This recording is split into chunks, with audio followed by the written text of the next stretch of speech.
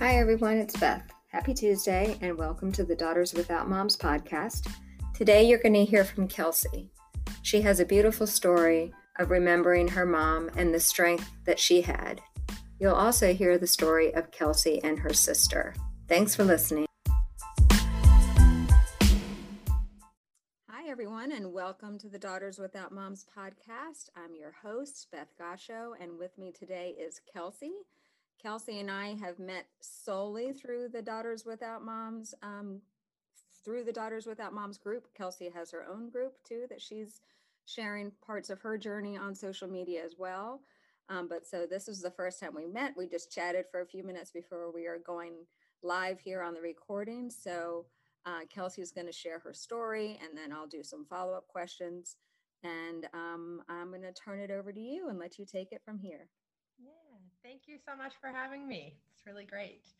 As she mentioned, my name is Kelsey. I live in Massachusetts and have grown up in Massachusetts my entire life. What brings me to this terrible club is obviously my mother. Her name's Elaine. She was diagnosed with salivary gland cancer when I was 12 in 2002. This led to her needing radiation. It was on the right side of her neck. And due to the location of where the radiation and how often she had to get radiation, it led to a lot of pain. She ended up having to quit her job and was at home full time, and eating became painful, chewing became painful, swallowing became painful. She basically was in and out of the doctors or hospitals for years upon years upon years, managing pain for a long time. It made her lose a lot of weight. By the time she died, she was down to about 80 pounds because even like things like ketchup were really spicy to her. So it really changed her entire way of eating. And she did go through phases, a lot of different candies and junk food and things that she would eat all the time. But that did not provide the nutrients that she really needed. As I mentioned, I was 12 when she got diagnosed the first time.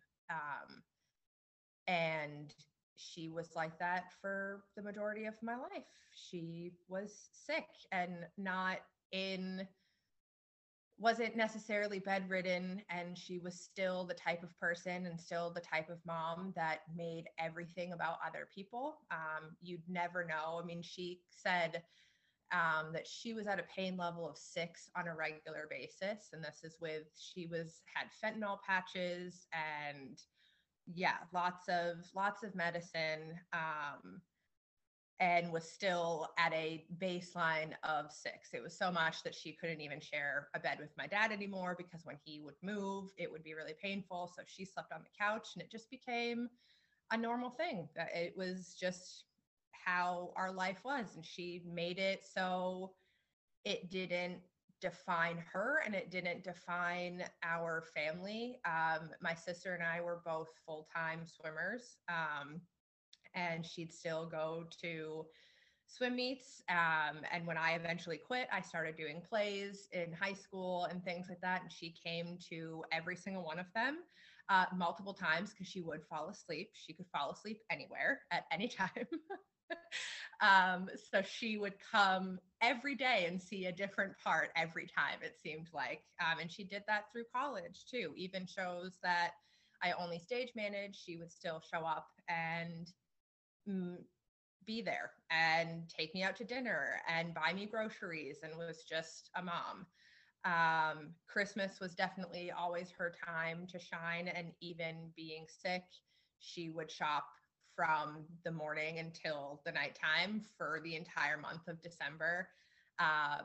the one thing that she did get out of was having to lug down boxes of Christmas decorations from the attic. Even when I was in college, I'd have to go home and help my dad take decorations down. And she would not let us help her decorate. It was just about taking the boxes down.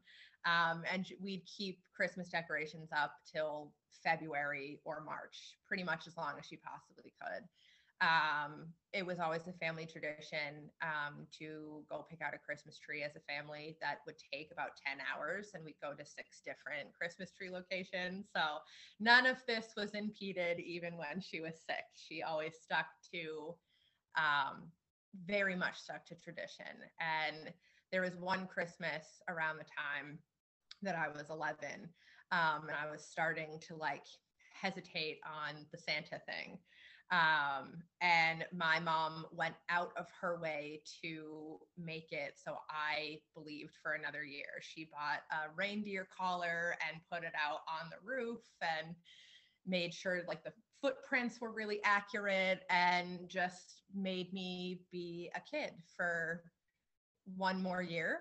And that was around, I said 11, I think I was 12. So it was probably older than I should have been, but that was the first Christmas after she had gotten sick. So it was like that all the time, even when we were adults. And both of us, my older sister Bailey, was out of the house. She went to college in Maine, and she now lives in Maine.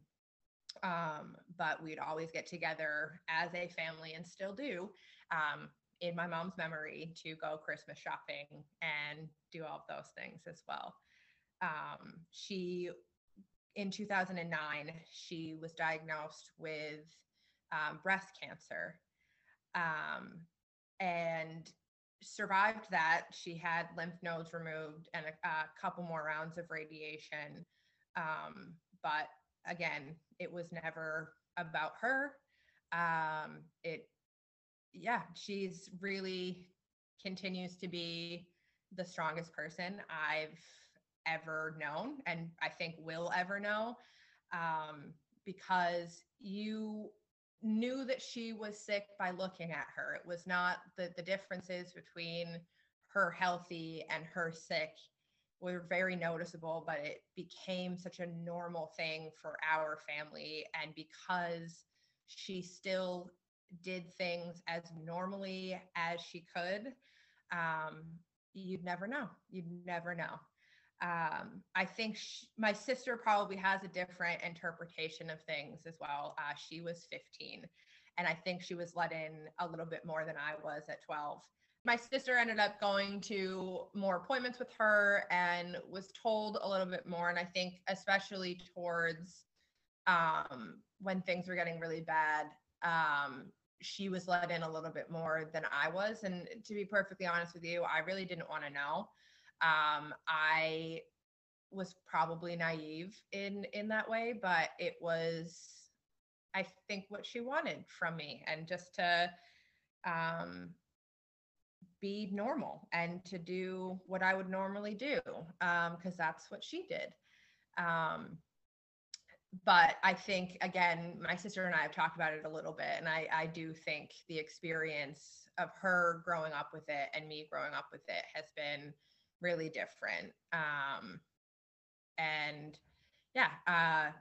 But in the middle of all of this and her getting sick, she became a full-time caretaker with my aunt for my grandmother. My grandmother, at the time that she was diagnosed with salivary gland cancer, my grandmother was diagnosed with ovarian and breast cancer. So she spent a lot of time at my grandma's house and helping her and helping my aunt. And my grandmother ended up passing away in 2004. So it was a couple of years of, our family had, probably from the time I was 10, I lost my grandfather. That was my first experience with loss, when I was 10 years old. And from the time I was 10 until I was about 20, we probably had a loss a year or a cancer diagnosis a year in that time. my dad had a lot of heart issues, and he ended up having kidney cancer, and he had to spend a lot of time in the hospital, and my mom was there every day, taking care of him and made sure all of that was taken care of. So she was definitely 100% a natural caretaker, even when she needed to be taken care of herself, but was so stubborn and refused to let people help her. So that's kind of how it is. Yeah, we have a lot of stubborn Polish women in our family, so it's definitely a family trait for sure. My grandmother was the same way.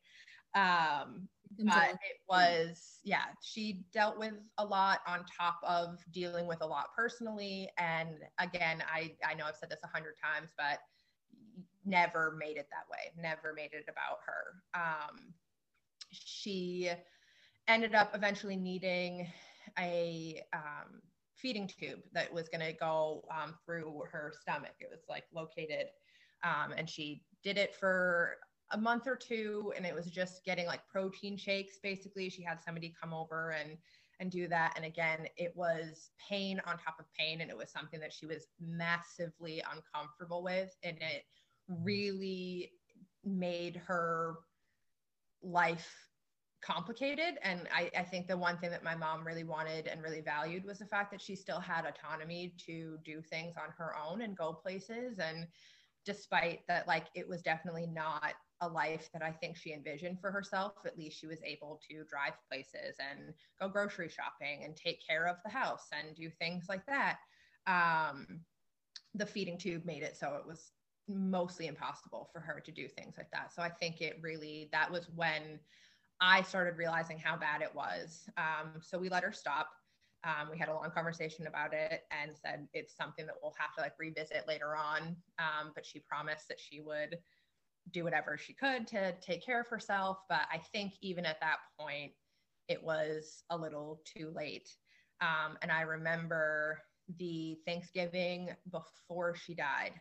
So Thanksgiving in 2016, me and my sister were sitting at a Friendly's in our hometown, talking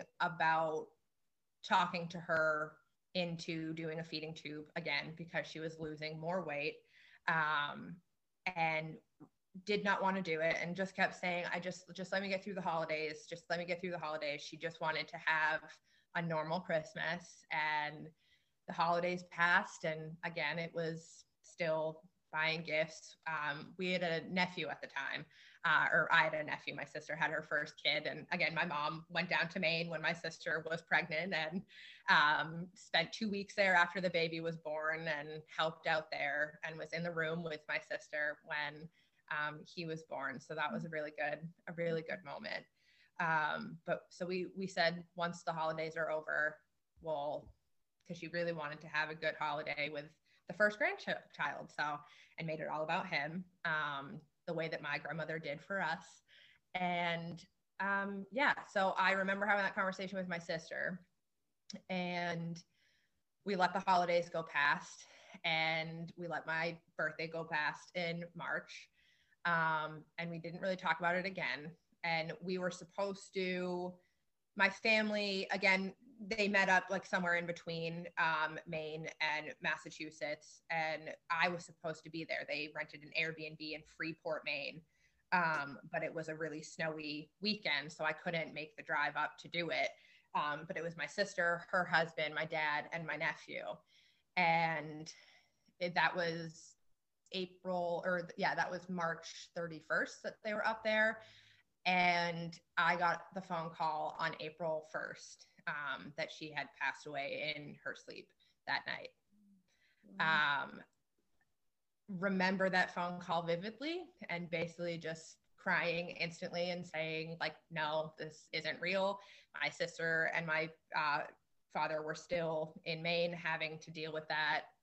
And I was at home with my now husband in Waltham, and just, I was not able to get there. The last text message that I have with her is her telling me, like, it's not worth it to drive in the snow and be unsafe. So I'll see you when we get home. My sister said the night before she died, my nephew was obsessed with her. Like, oh, he was always very affectionate, but it was a lot like we call, my nephew calls my dad Grumpus. So it was a lot of Grumpus time. But the night before, my nephew like cuddled my mom and was just completely in love with her. I think it was just a sign that that was what she needed to do. So again, I think I don't really know the exact details of the death, but it was basically heart failure. So again, she was 80 pounds and not getting nutrients that she really needed. And yeah, that was my first really significant loss, was my mom. I was 27 when she died. She was 54. Yeah, and it just kind of threw everything for a loop. Our whole family dynamic changed, and we didn't, despite everything that my mom went through, we didn't have a living will for her, and we didn't really know anything to do. And I was the one that had to like dig in and see about canceling certain bills and doing all of that stuff, because the one thing that she did do was maintain all of my dad's finances and all of the household finances, to the point where my dad had no idea about anything. He never had to look at it, never had to pick it up, never had to be worried about it, because everything was handled through my mom. And if there's one thing to know about my dad, is he is not a great person over the phone, and he's not really good at doing that stuff on his own. And he was always somebody that, like, again, he was definitely somebody like took care of us, and it has kind of reversed since my mom's passing, where he's living alone now. So and during COVID and all of that stuff, it has definitely been a role reversal and us taking care of him. And my sister lives 4 hours away, so it's me taking care of him and making sure that he's being safe. And yeah, it's definitely, I had always naively assumed, since my dad was older, that he would go first. And I don't know if anybody else would be able to relate to this, but I thought about my dad dying a lot. Like, I think it was just from growing up and going to funerals, and that was like the only time I ever walked into a church was at a funeral and things like that. So it's kind of morbid, but I would think of it and how I would be.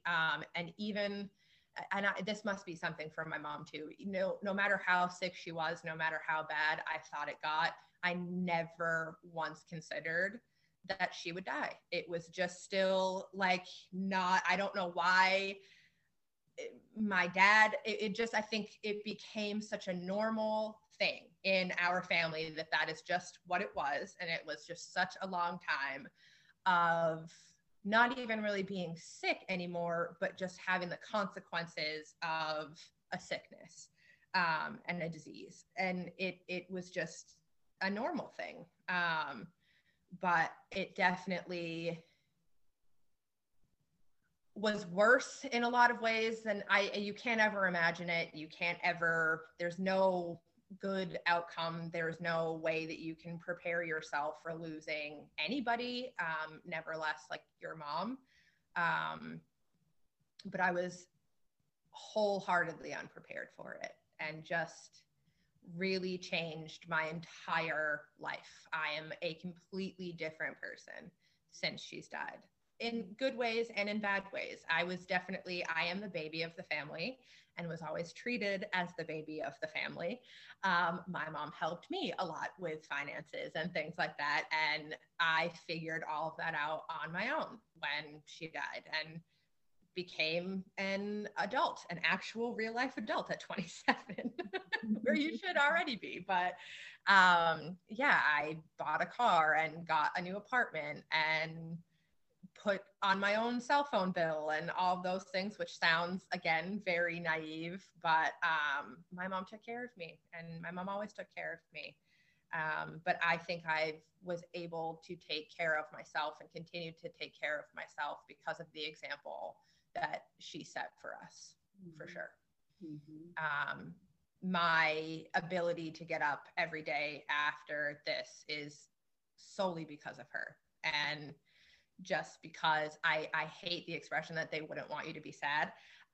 But she never was like that when she was sick, when she had every right and every desire to be down on herself and doubt the world and be angry and be upset and scream and cry every single day. She chose not to.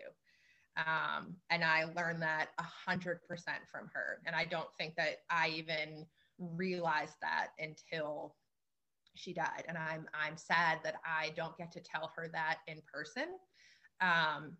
I was definitely a classic teenager where my mom and I didn't always get along. We did not see eye to eye a lot of the time.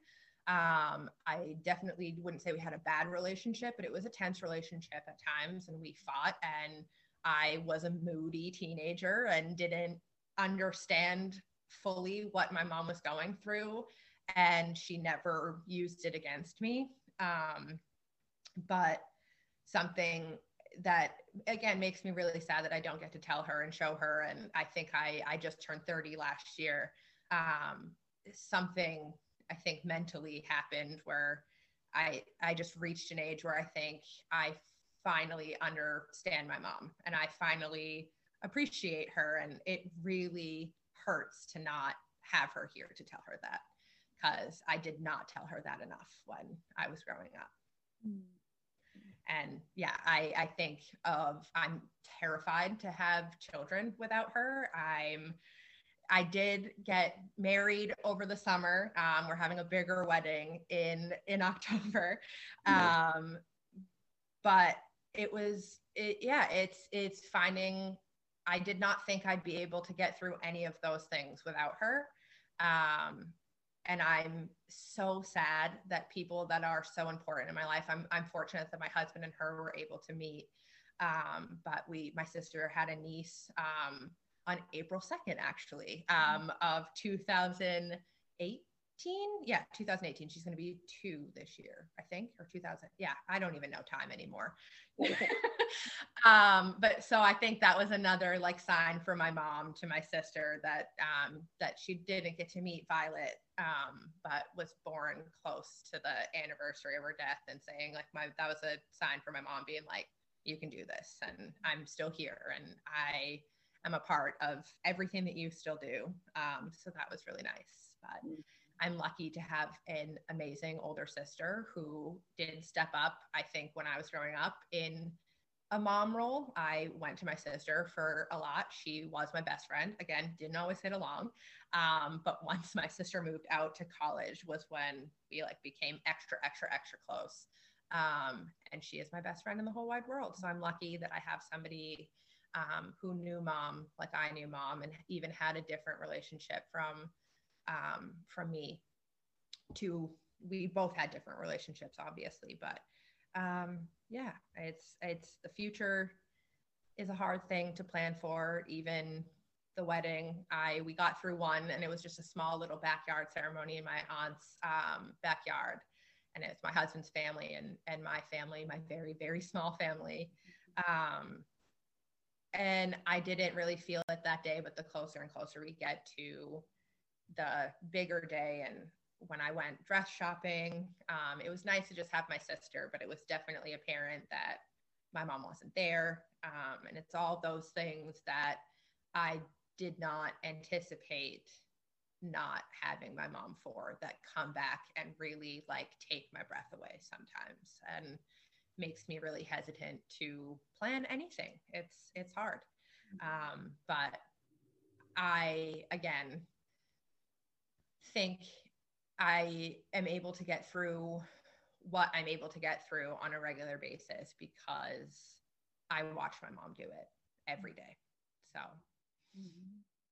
yeah. Wow, you got that strong, the Polish strength and stubbornness I got passed on to you too.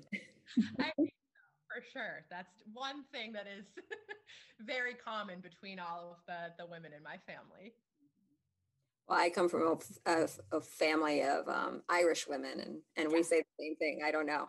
I don't know if it's supposed to be true for Irish people also, but that's what we Yeah. say. Hmm. Yeah. Well, I can totally resonate with your thing about not being ready because we were the same thing. I mean, your mom's journey was longer than my sister's, but my sister was almost a 10-year battle. And we often talk about that. Like, you're just not ready. You're not Yeah. like when she was diagnosed with stage 4 breast cancer, and she got Wow. amazing care that gave us another 9.5 years. But my niece and I talk about that a lot. Like, neither one of us, we didn't really expect her to die. No. Yeah. No. And Yeah. it's crazy. It's like and people have asked that, like, didn't you know? Like, and I was like, no, it just was not.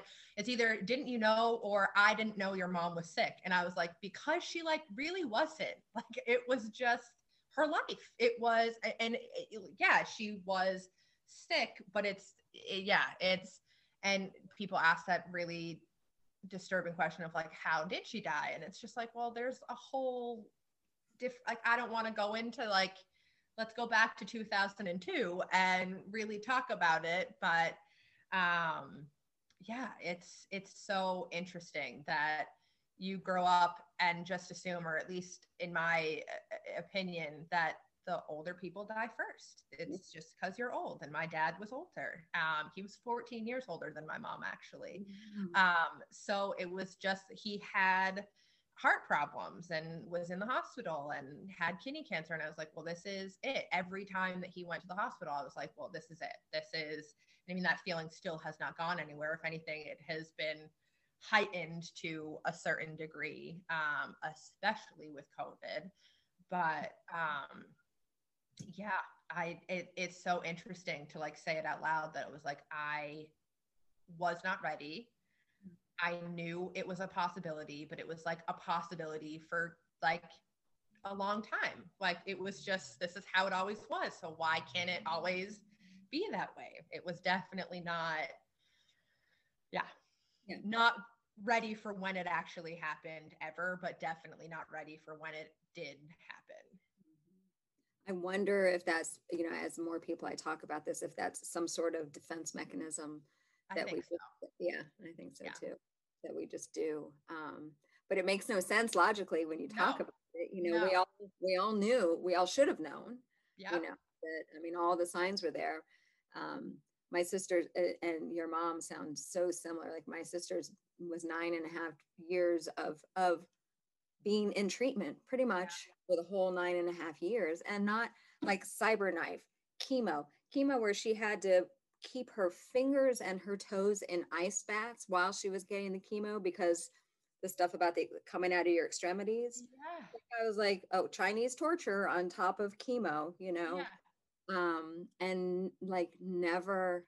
I'm sure she did complain every once in a while, Yep. but 98% of the time was Never. so positive and such a warrior. And like, I think I'm like, I'd be a big baby. I envision myself, if I ever go through something, being a huge baby. Yep. And Yeah. And making it all about me. Like, everything will drop because this is what I'm going through and this is a big deal. But it was not like that with her. And I'd like to think that I would learn that in that situation as well. But I would be a huge baby, like a huge baby. I know that. So it's interesting. But you know what I wonder, like, as we're talking about, that the defense mechanism for us was never to acknowledge that, that they would die from this disease. I wonder for for them, if it's also that same sort of defense mechanism, like, I wonder. because that's what my sister's thing was always, as long as there was a plan, Yeah. she was in it. Yeah. She didn't want to know all the details. She didn't, she's like, this is what we're doing. Okay, tell me what I have to do and I'll be there. But as long as there was a plan, like at the end of her life when she went on hospice, like, that devastated her because she was like, well, isn't there something we can do? There's got to be something we can do. Yeah. I've never made that connection before, but I wonder if that's that's an interesting point for sure.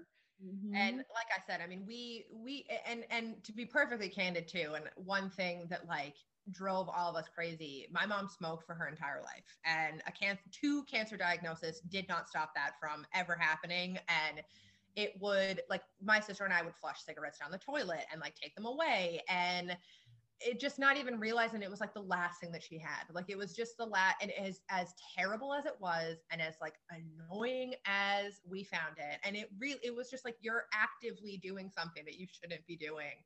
But it was the last like normal thing she had for herself. And it, again, I don't even think I acknowledged that until after she died. And I don't even think my sister acknowledged that until after she died. And something that we could have been really angry about, but it just, at some point, and there was no talking to her about it. Like it was just like nothing. Once she made up her mind, it was done.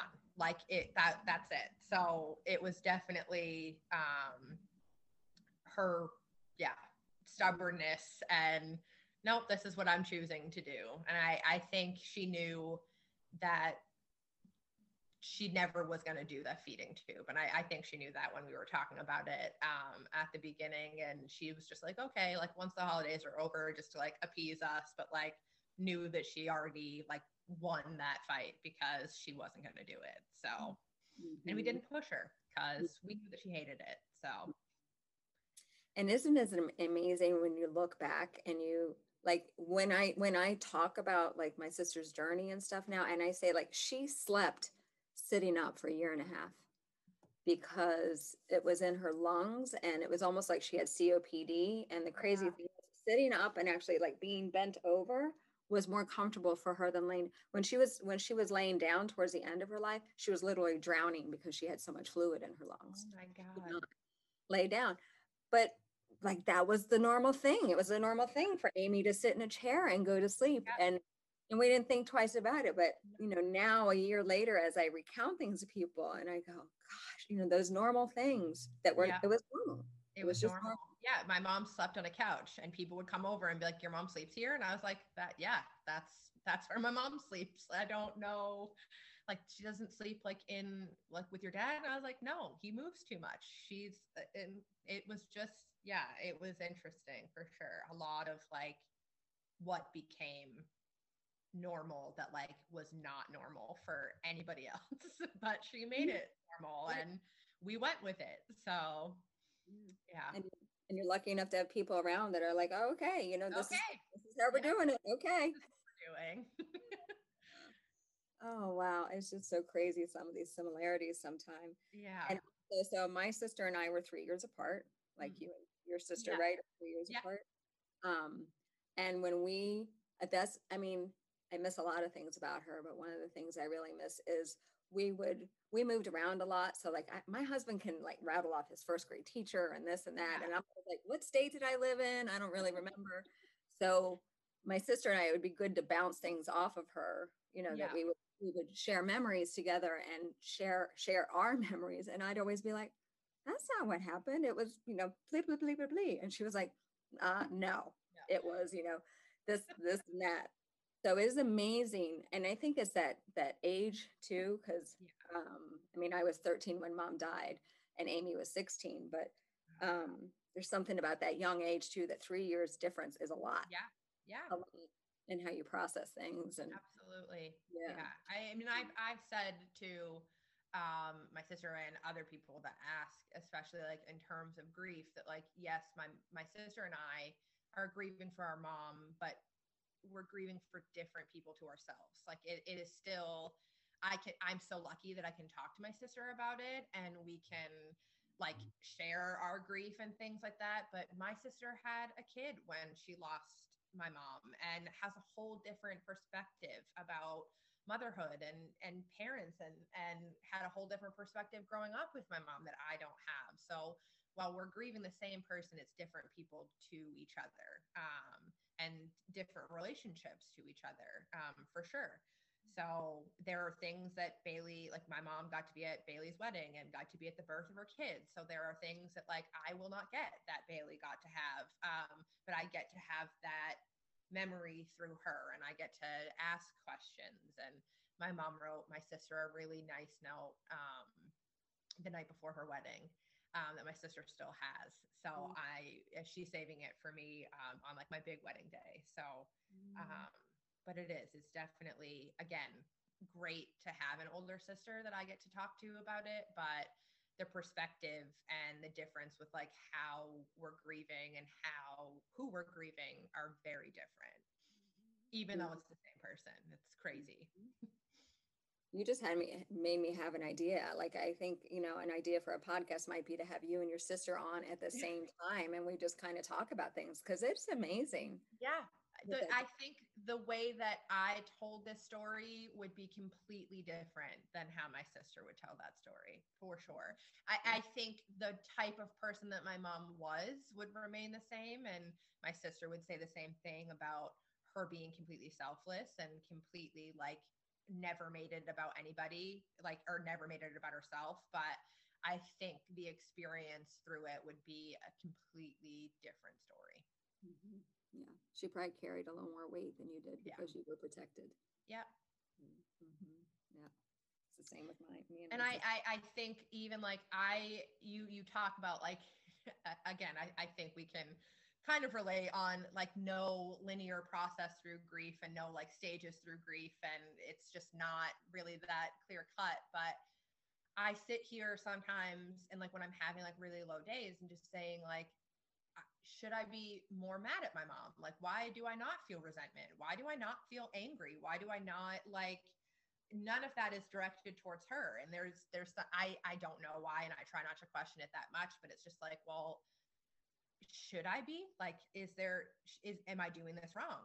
Do I have to like, I don't know. It's definitely like, I think my sister has a little bit more resentment sometimes than I do. And it's just weird how the smoking thing was such an annoying, and I was so mad at her for doing it, and it plays no factor in my mind anymore. Like, I'm not mad, I'm not upset, I'm obviously like mad that she died, but I don't blame her. Like, it's not, I don't know, it's so interesting that like even being just mad that it happened, that like she got sick in the first place, I remember feeling that way, but after she died, I don't feel angry. I don't feel it, not angry at her, angry at other people for their reaction to like grief and stuff like that. But it was nothing that like you talk about in these like stages of grief were ever like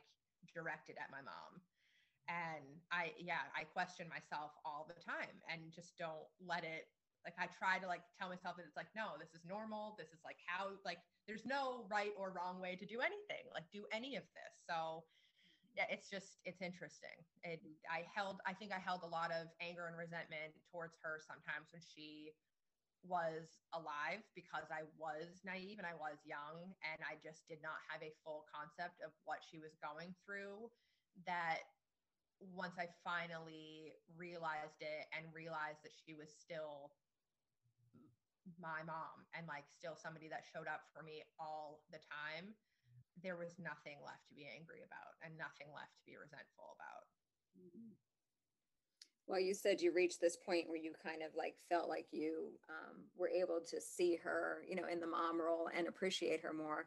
I'm just going to warn you, wait until you have kids, because I don't. It brings up a whole new level of feelings. Yeah, I'm terrified and excited at the same time. I'm that is something that I can't think about too much, because sometimes the idea of like doing that without her makes me not want to do it at all.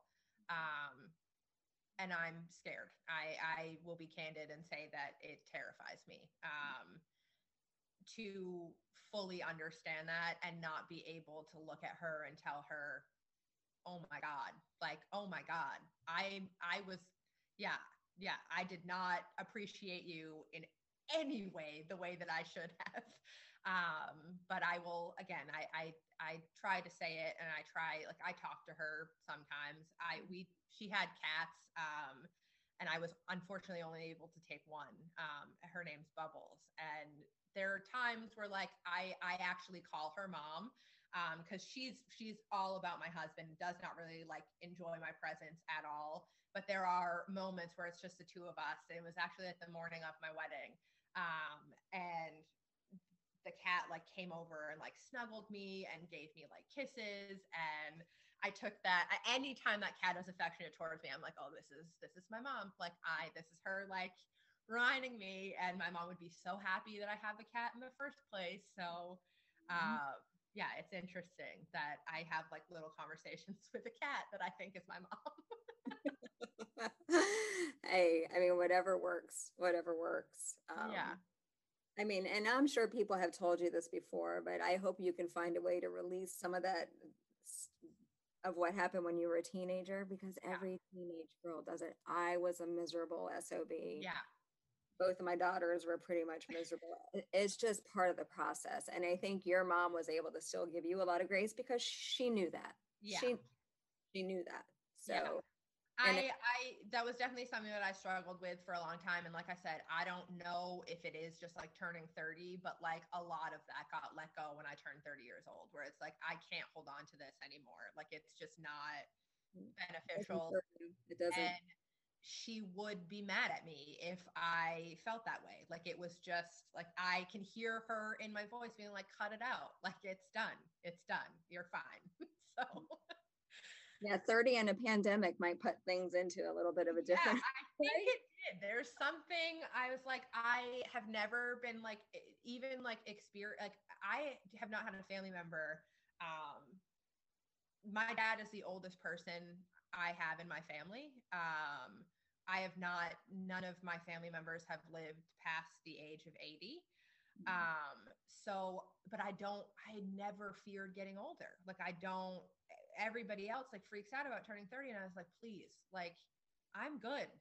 If turning 30 is the worst thing that's going to happen to me, then I think I'm okay. Like it's not the worst thing that's happened to me. So it definitely put a lot of things in perspective, both losing my mom, and having that milestone birthday during a pandemic is for sure.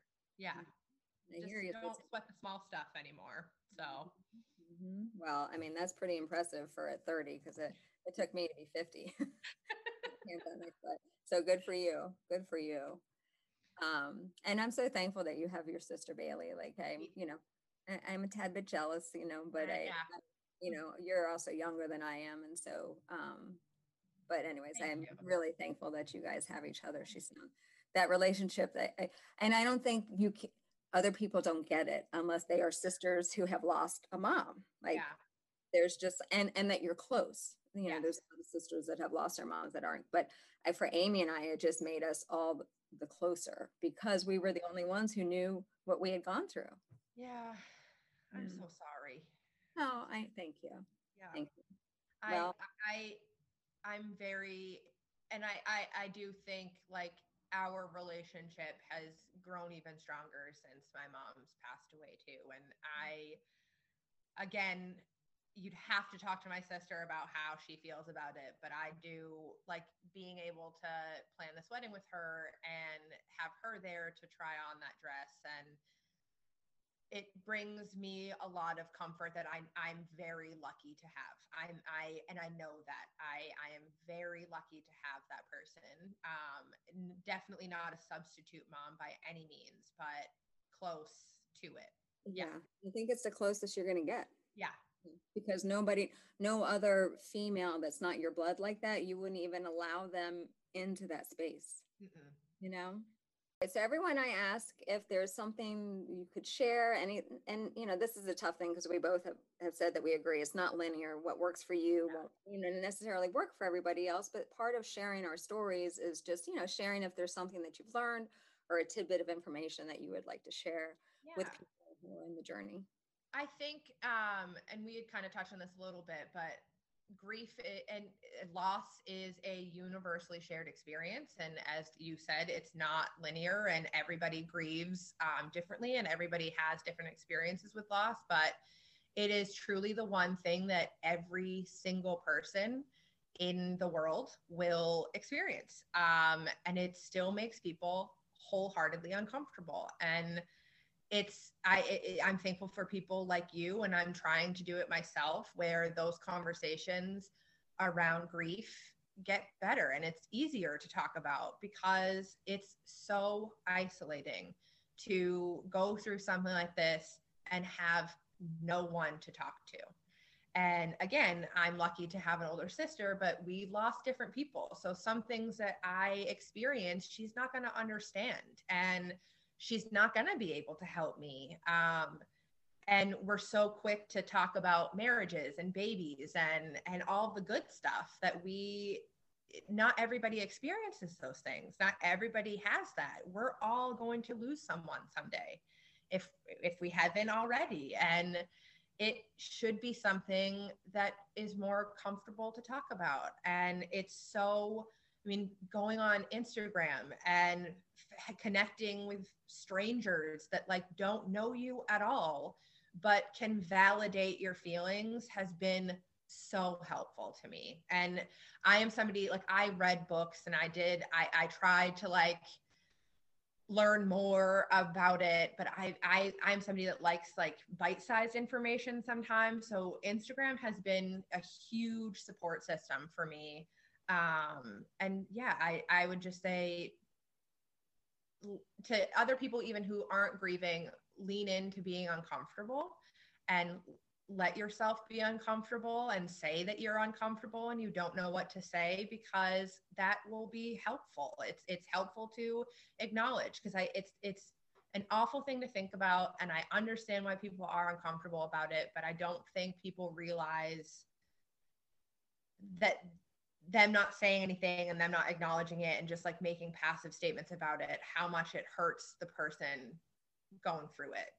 And again, I can only speak for myself, but the people that sat with me while I cried or brought over chips or food and actually acknowledge every day that like, if you're not in the mood to do this, if like you are like, if it coming to conversations that are like, are you at a right space to like have me talk about my stuff and things like that, and just like learning to just reevaluate your language sometimes and realize that yes, while you mean well, it can be better. We can try. All of us can try harder, especially with something that all of us are going to experience. You will want people to have your back the way that grieving people will have your back.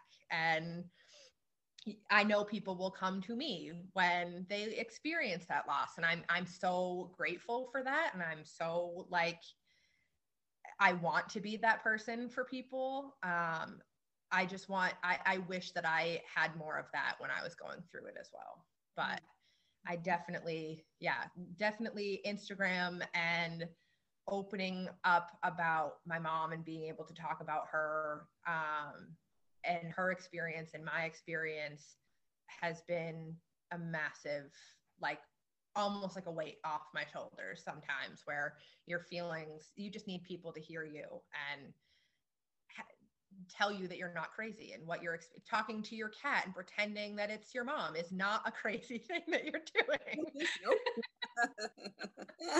Uh-huh. And every time you're doing it, you're still honoring her legacy. Yeah. Yeah. I just remember in like the first year after she died, I was grasping at straws to figure out like what I was going to do. I struggled at work. Just so much of your brain changes, so much of like I'm a completely different person. And parts of me are like slowly coming back to like how I once was, but like you're never going to be the same afterwards. And just finding people that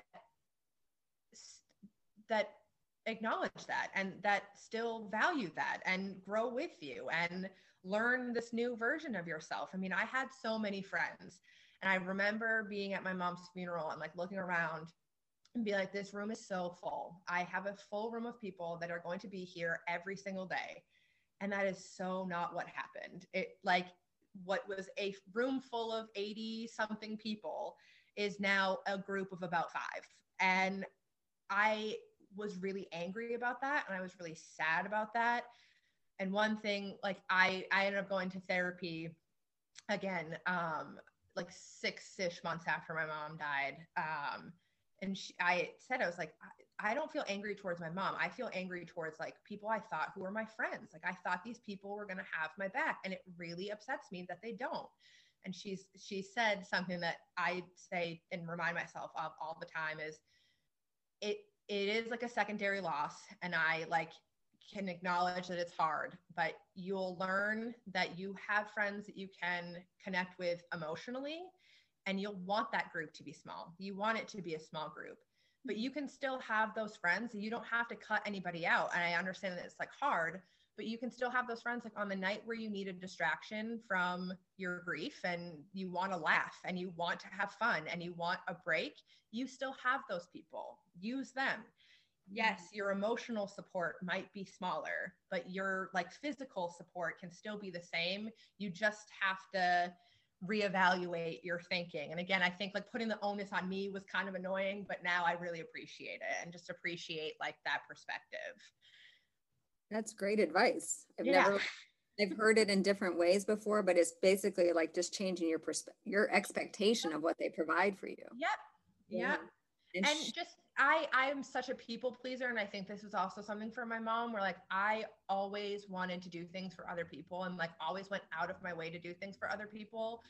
And I think grief has also taught me that like my feelings are important, and if I can't show up for people, I don't have to do that. And especially I don't have to show up for people that don't show up for me anymore. I don't have to put an emotional investment in people who don't put an emotional investment in me. And it is sad in a way, but it's also like it was helpful to like have that where it's like, oh, if they don't show up for me, I will still like going through something like this. I'm not going to like leave somebody in the dust. We know that better than anybody that like that's not how you react to it. But I also don't have to like emotionally check in with people every day. Mm-hmm. And I was doing that so much, and it's just like I don't have the mental capacity or the emotional capacity to do that anymore, and I don't have to feel guilty about it. Yeah. Which was like huge for me. That's great. That's awesome. That's awesome. What great advice. Wow. So tell people where they can find you for your support on. So I have a grief Instagram, Kelsey Life After Loss, or it's Kelsey_Life After Loss on Instagram. I'm also on Facebook if anybody wants to find me. My real name is Kelsey Shepard. So you can, I'm happy to talk to anybody about your mom, your loss, your experiences, and talk about my mom all the time. It's been really helpful. So I really appreciate the opportunity to do so. Well, that's awesome. I will make sure that I put your handle in the show notes so that people will be able to see it if they don't have a pen and paper while they're listening to this. But that's the one thing. Everyone that I've interviewed so far ends with that. They're like, I'm free to talk to anybody. Anybody. How awesome is that? Like it's it's what's been really interesting to me, especially like I've connected with strangers on the internet, and like how we like you're a stranger and we just had an emotional like conversation and can connect in really amazing ways. And I know like people's deepest, darkest like secrets sometimes, and like what they are not able to tell other people. And it's just been such an amazing experience to like have that level of empathy. And just it's crazy how much the experiences we all share are different and the journey is so different, but there are still so many underlying like things in grief that we all agree on and we can all like relate to in some way. And again, it just goes back to like having your feelings validated on a regular basis has just been, it's definitely my personal experience. I use my Instagram for like my personal thoughts, but the amount of people that comment that's like, yes, like this. And it's like, I know. Oh, it's so great. So great. Yeah. Well, thank you so much for being here. Thank you for being available to the Instagram community. I love what you said about bite-sized information. I think that's a perfect way to put it. And Warren Bailey, I might be coming after both of you sometime. Okay, I will. No, she do this for a while. She doesn't. She's so like my mom and like not making anything about herself and anything like that. And like we try, and she's good, but it'd be nice to hear her perspective on things a little bit too, that even she doesn't share with me all the time. So it'd be great. It'd be interesting. Yeah. Okay. Thank you so much for being here, Kelsey. I really appreciate it. Thank you so much for the opportunity.